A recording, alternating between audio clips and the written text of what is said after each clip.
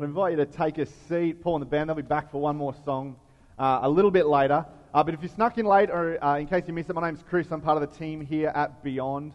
And today, as I said a little bit earlier, we're actually wrapping up a 4-part series that we've been doing over the last couple of weeks called Family Matters. But before I jump into that, I just want to flag with you. Next week we're having a special one-off message called I Am Beyond. And then the week after that, which is March 15th, we're launching a brand new series called Address the Mess. A series is the best time that we say to invite someone new. So if you want to extend that invitation, say, hey, come sit with me.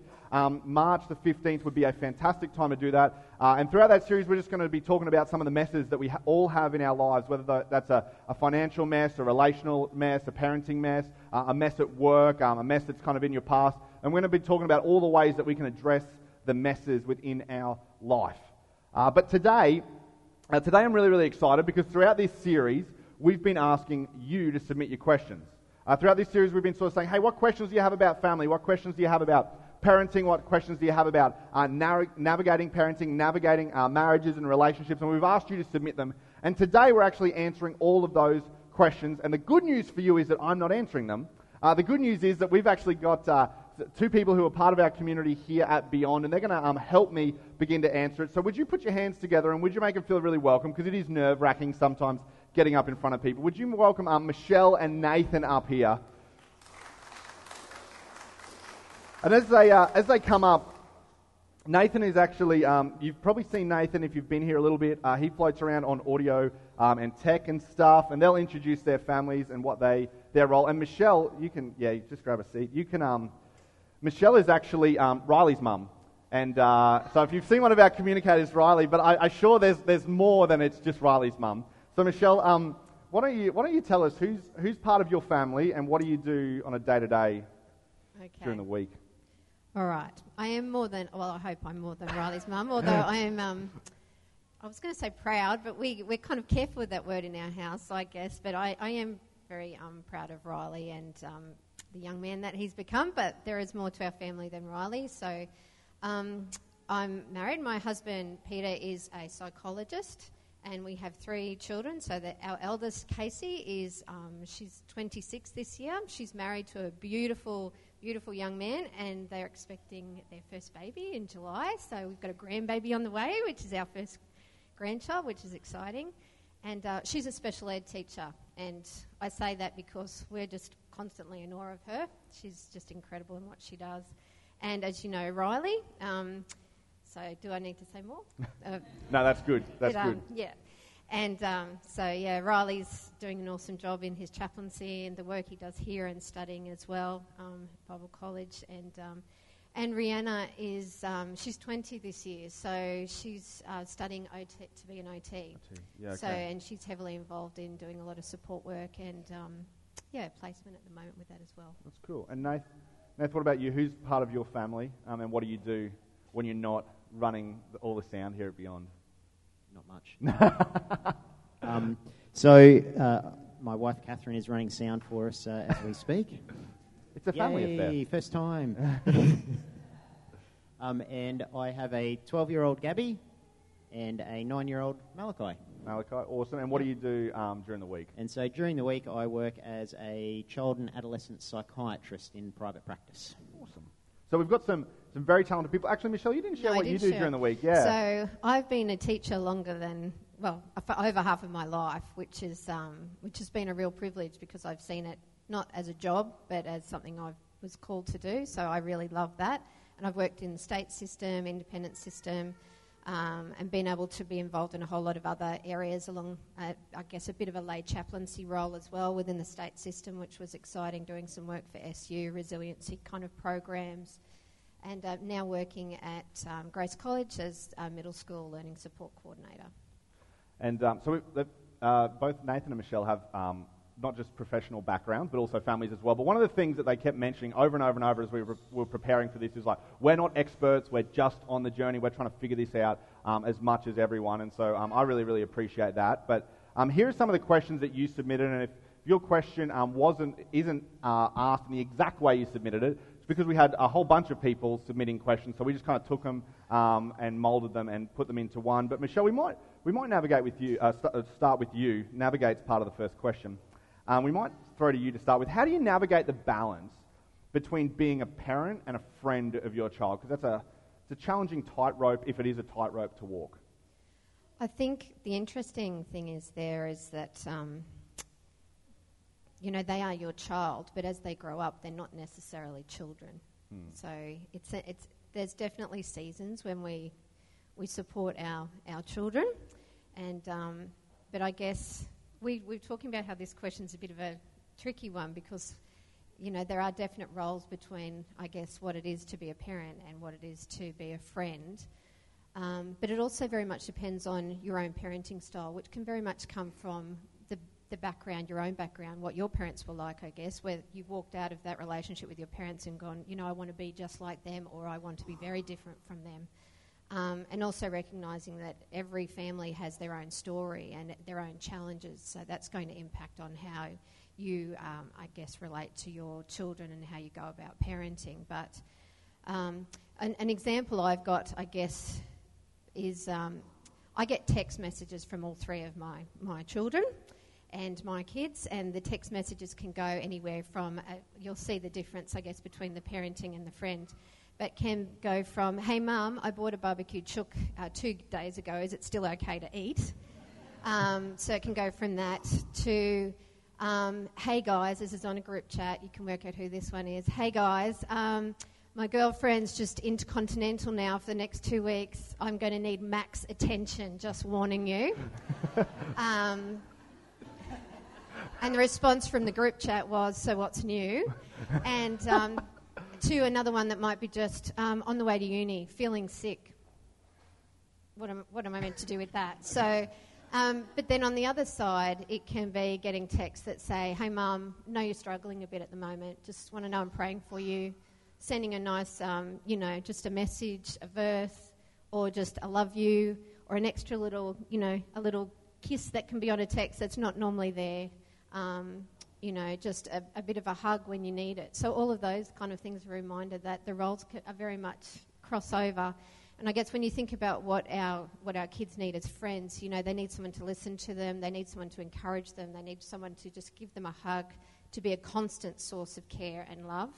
And, so I guess we do that in our role as parents. And I guess we do that as friends. As obviously as our children grow, the relationship changes, and it is hard. Obviously, we're at this end of that now, where we're learning to. You definitely have to learn to let go a little bit, and whether that is somebody moving out, getting married, just heading off to uni, or just friends. They're so involved with friends, they're no longer you're kind of the priority so much. Sure. And so it's recognising when to step back and realising that you've put, I guess, what you have placed, I guess, in that relationship and the values and how you've brought them up and give them the freedom to let go, for you to let go and the freedom for them to step out, but for you to be that constant, to still be there listening, encouraging and everything else. That's really helpful. And Nath, because we were talking as we were kind of preparing for this, and you highlighted the same thing as Michelle. It's a really odd question, and it's a really kind of difficult question. Do you want to speak a little bit more to? Well, I guess probably I'll speak both from clinical perspective, if that's okay, and then also as a dad. I guess when I'm doing a lot of family work, I think that there can be, whilst we're all of those things a friend would be to our children, there's that extra role that goes with it and an extra boundary there where we have to take that extra responsibility, that extra awareness of what's going on for our children. And so I think it's important to think about it differently, that there isn't so much a balance, but it's about how can I take those things that a friend would do for my children, but also add that extra level of guidance, support. To be honest, as a parent, you're going to be a friend in a situation to your child that the friends may not be a friend to them. Yeah, that's a good point. So, and look, we're at a different phase with our children. It's still very much a parent role, largely. Being open and loving and caring, that's that part that you take from being a friend, I think. So that might answer the question is where's the balance? And I liked what you both kind of highlighted, and we kind of touched on this in part one, the idea that we're all in a phase. We all have different phases that we're in. And so when you're at one phase, Sometimes you can be setting boundaries a little bit more where when you're at the phase when you've got a daughter who's married and moved out, it's more of like a coach or a mentor or just that person that they can connect with. Nath, I might start with you. This was a question we got a lot. What are some things you found helpful when it comes to bringing the faith or the spiritual conversations in the home? Because I think sometimes there's that emphasis like, oh, well, the church does that, and then I bring my kids home. But what are the some things you found are actually kind of bringing faith and making it real in the house? Yeah, I think for me that one was really about, I guess, being aware of questions that your children ask and active listening to what they're actually saying and asking you. Those are the times that you've got the real chance to actually put the faith and the spiritual side into things and a chance to share your views and values when they're asking those big questions of life.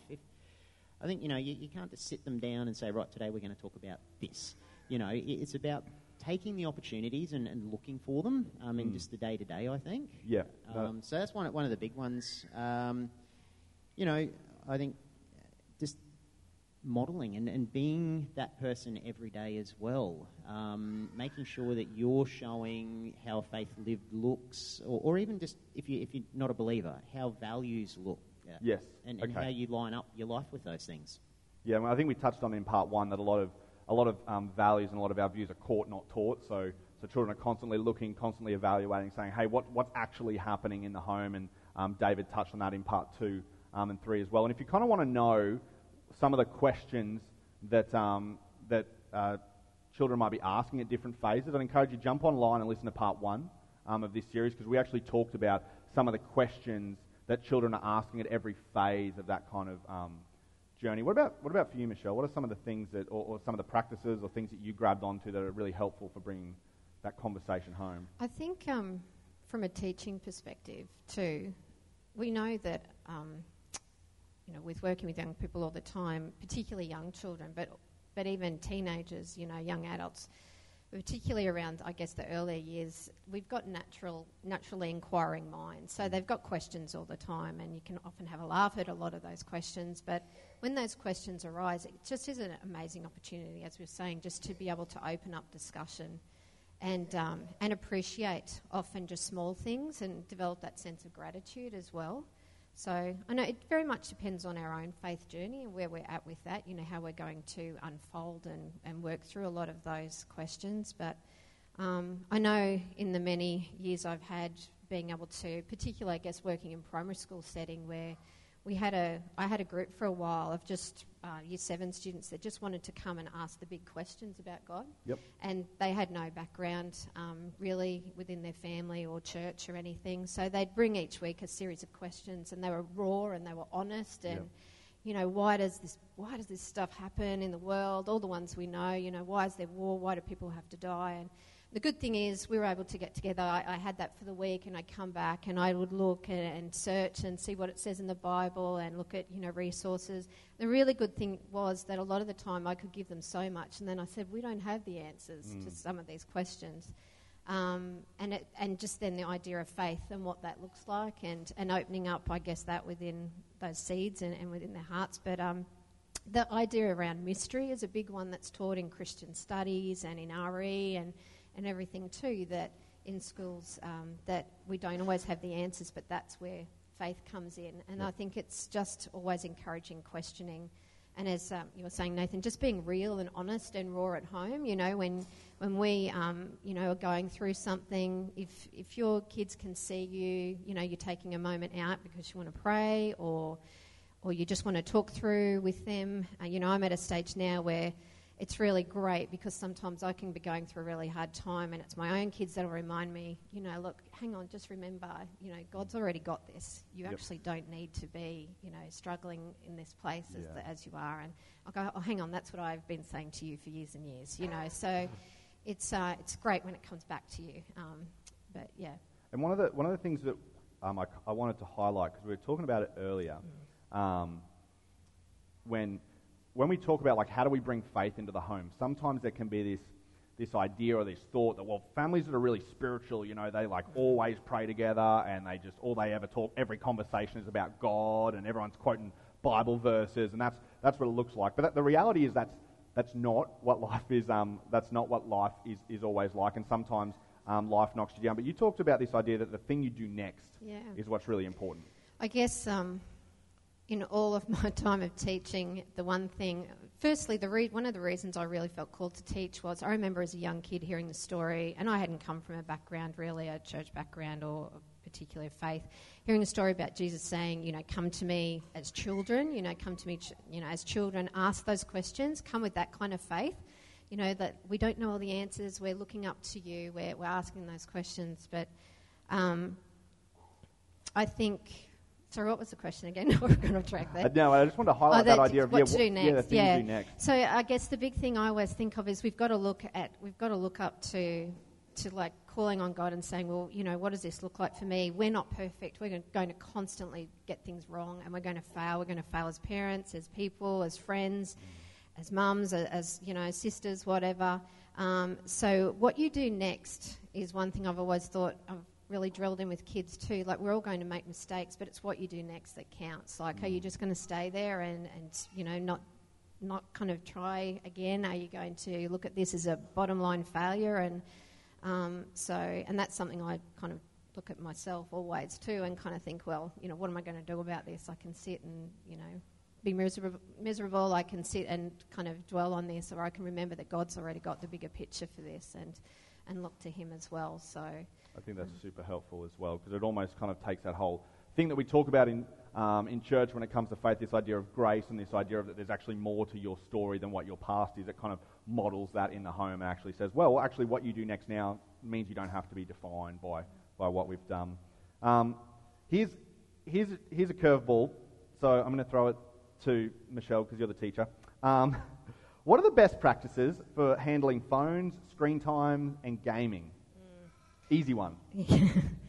That's the thing. There are no easy answers to this one. It is very much, bottom line, it is really hard. I know as a teacher, we've copped a lot of the blame for this, which I get, but feeling like students have really had this imposed, families had laptops, iPads imposed on them, and then you have to work out as a family how that's going to work for you.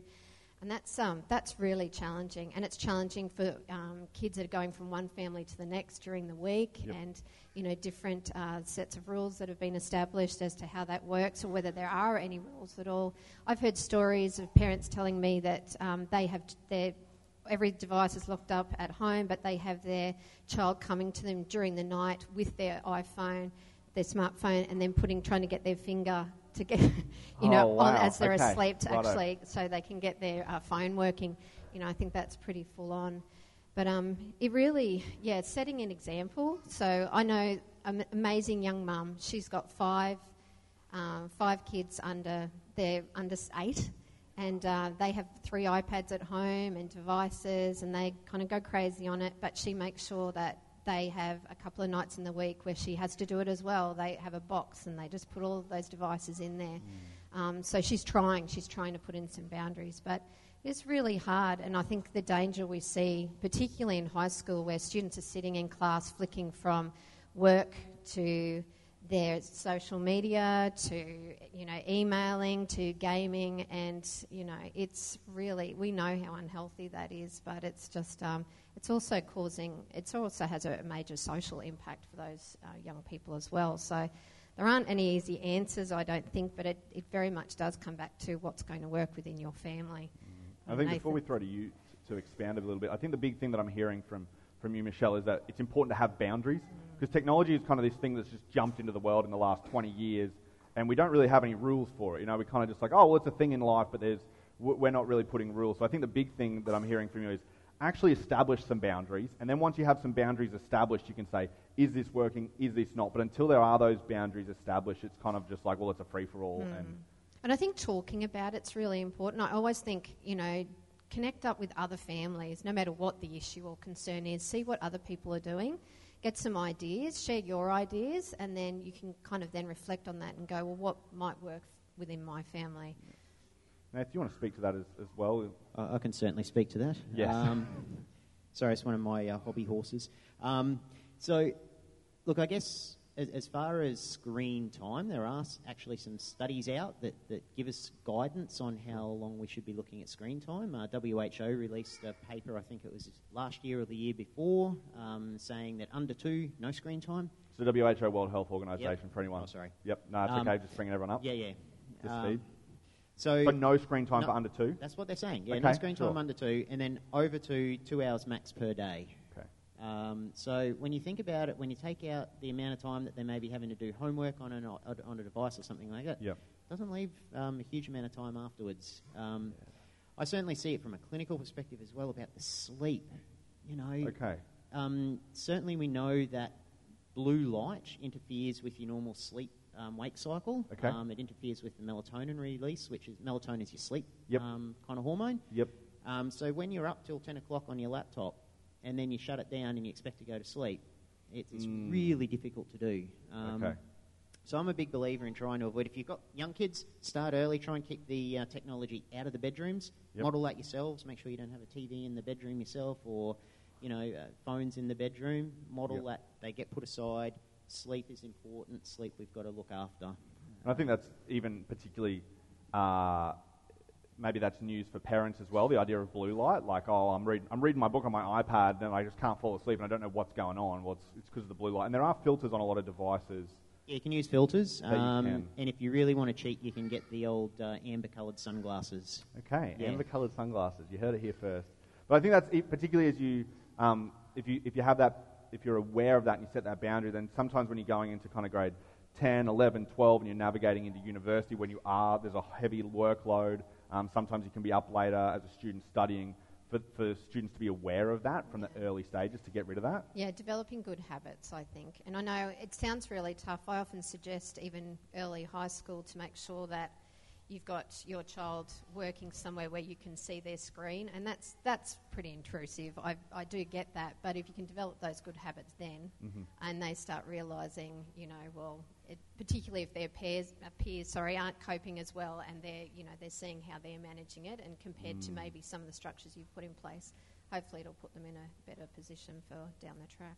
And you were mentioning earlier on having conversations about that and the reasons behind it as well. And I think it's really important to sit down with a young person and let them know, look, we're not just being unreasonable here. There's reasons for this. And it's also a way of building trust so that you can see over time, well, now that they're 15, 16, they can start to take that laptop into their room and you've developed that trust together around that it'll be respected and used appropriately. And having the ownership, they've got to, at that age, they need to be able to take some ownership for that themselves. You made a comment just a little bit before, Michelle, and Nath, I think what you said just then alludes to it, is this idea of, well, how do you navigate if, for example, there's 2 homes that your children are in, so maybe one during one week, one during the next, or whatever the arrangement is, and there's 2 sets of rules around not just screen time, but around different things. How do you navigate that when you're trying to parent together? Maybe who have I got down for this one? Nath, I'm going to throw to you for that one. All right. I think we sometimes don't give kids enough credit to be able to navigate that. Okay. Again, I think if you sit down and you talk about why you have those particular values or rules within your household and why you're following it through, kids are actually generally able to pick up between 2 different households the rules and the differences. That can cause tension because if there's very few boundaries in one household and a lot in another, obviously, there's going to be preferences because I can play to my iPad till whatever time. But look, this is why we value it. This is why the rules are here. And can be helpful. And how do you navigate that? Because I'm sure no one here has that, but maybe someone who's listening to this online might have that. How do you navigate that tension when they're in the same household?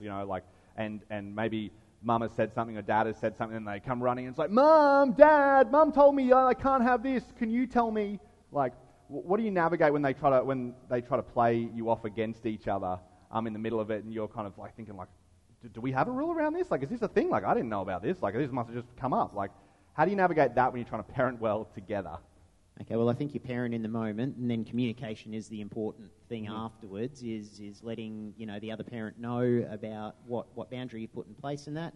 If you decide that you got it wrong, there's nothing wrong with going back to a child and saying, hey, look, when that happened, Yeah. I think we either overreacted or we didn't, do something, and we'll sit down, and this is the rule that we've come up with now as a result of that.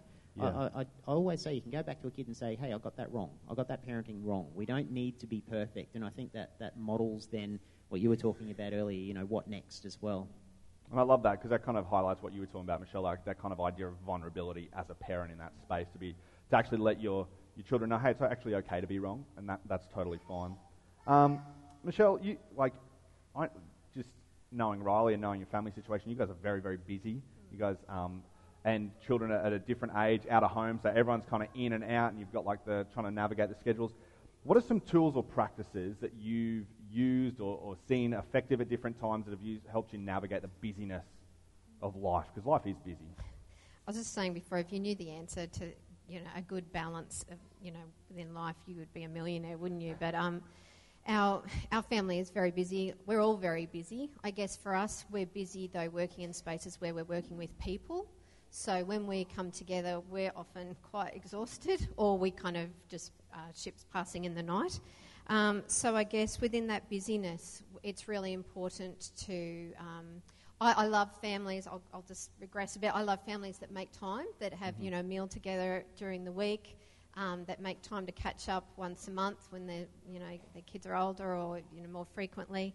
I remember once hearing a news report on, getting parents to actually think about how many minutes a day do you actually spend with your child when they're younger. And it's pretty frightening, I guess particularly I think it can be for fathers as well. It can be for everybody I know, and depending on your family makeup. But, if it comes down to a few minutes, it's really challenging. Yep. You think, what's going on. But for us, I guess it's making quality time when we are together. So we have a lot of banter in our household, as you can imagine. There's a lot of storytelling that goes on in our household. And so in with that is a lot of laughter. Yep. But we also have lots of struggles as well. So it's... I know, really encouraging. I love the fact that I know Riley and Rihanna used to catch up. They had Tuesday afternoons, which was like a catch-up after school. When they were at school, they'd go and Treat Yourself Tuesday. I like that. So it's important for siblings as well, I think, as they get older. Yep. But, yeah, it's just so crucial that you have that time just to be together and share your stories and share life. And the big thing, I guess, I love about my guys is they recognise that everybody comes with a story. So when you meet people, when you're in the workplace or whoever you're spending time with, and for each of us as family members, we all have our own journey, we all have our own story. So you come whenever you meet together remembering that you may not know what that person's day was like. You may not know their past, but you come and you're present.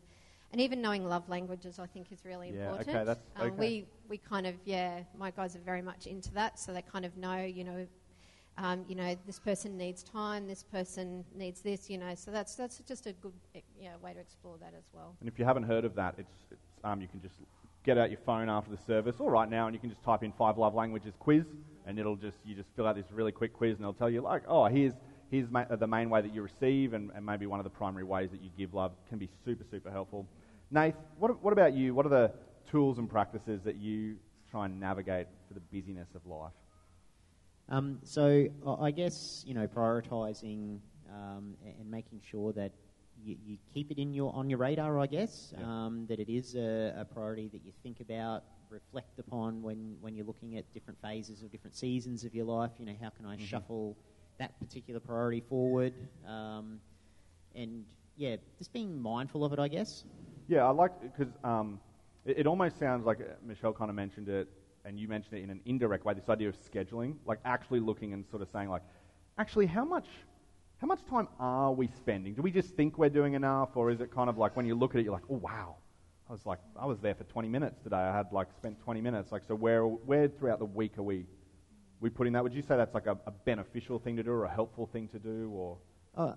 I think it can be helpful. I mean, it depends on your circumstance. You may not be a scheduling person. Yep. I guess I'm talking more about that idea of making sure that it's the priority. That it's on your radar. Yes. Okay. No, that's. Can I just quickly say, for us, I know scheduling doesn't work, and we kind of try it every once in a while, but really what it comes down to is being present. That's good. When you're together, you that's really are good. present, so you're there. That's really good too, because I think particularly with the advent of technology, sometimes we can fool ourselves as well. And I mean, I'm sure when everyone's seen it, I'm sure you never do it, but sometimes when my wife and I are out on dates, we have a rule, like when we're out, we leave our phones in the car. And then it starts interesting because you start to people watch and you see that couple at the table and they're like, or the family at the table and they're all on their phones and they've been there for an hour and a half and no one said a word to each other. Or they've been like, look at this funny Instagram video. So that idea of like when you're actually together, be together. This is the last question. This is not something anyone asked, but it's just something I'm curious about and I think hopefully is helpful to everyone here. What's something that an outside adult has done in the life of your child that has been helpful spiritually?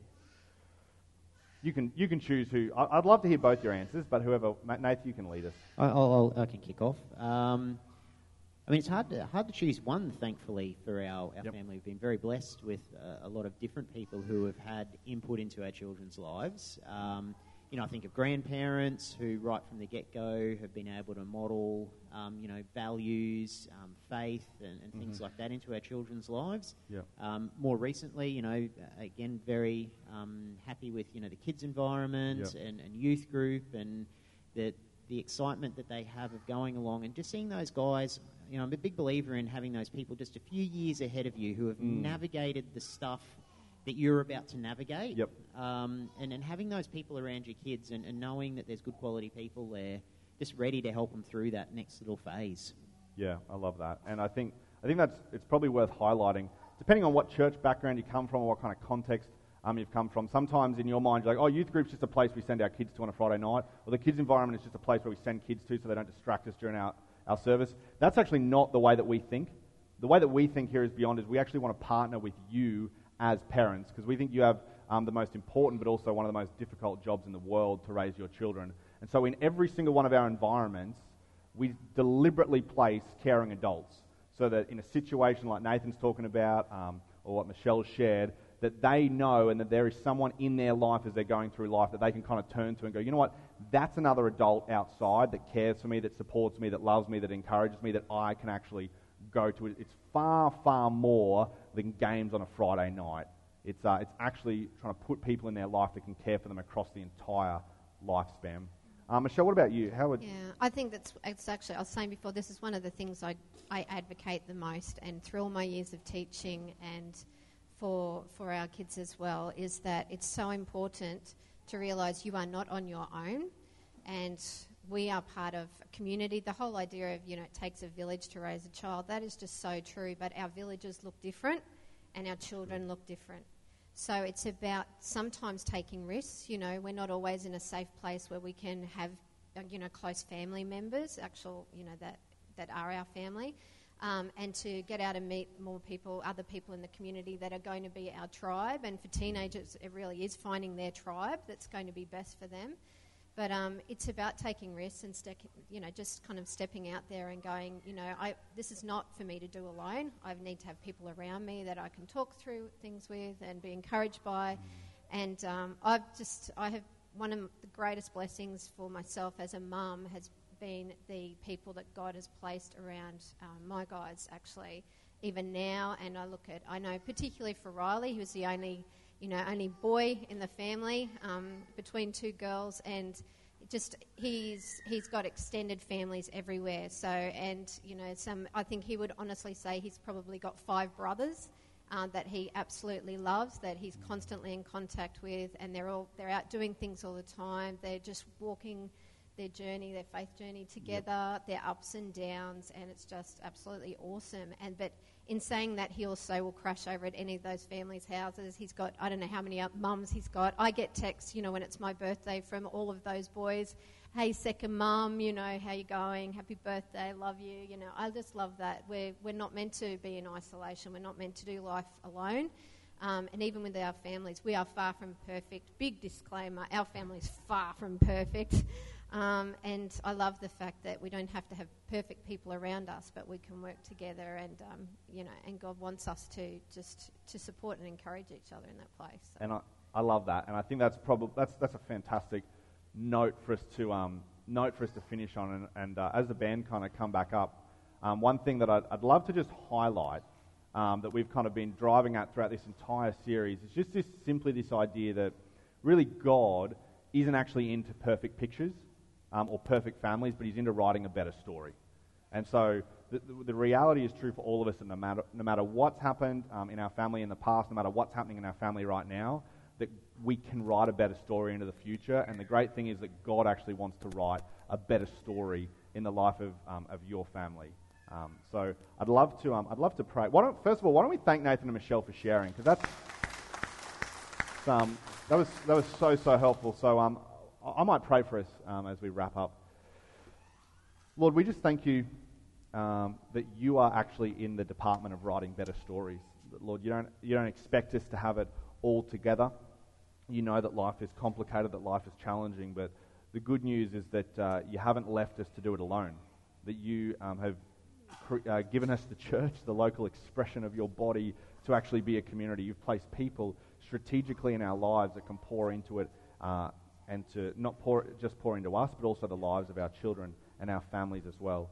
And Lord, we thank you most of all that you didn't leave us alone to kind of figure out how to know you, but you actually sent Jesus into history, and you punctuated history with his life, his death, and his resurrection. Not because we're perfect people, but because you want to write a better story in our lives. And so I pray that as we go, as we finish up this series, Lord, that maybe we would just take one thing from this conversation, or one thing through this series that we just that families grab a hold to, and that they grab a hold of as a family and say, you know what, we're going to apply this thing in our lives, and we're going to write a better story by implementing this one thing. And so, Lord, I pray that you would give families the strength and the courage to do that. And I pray these things in Jesus' name. Amen.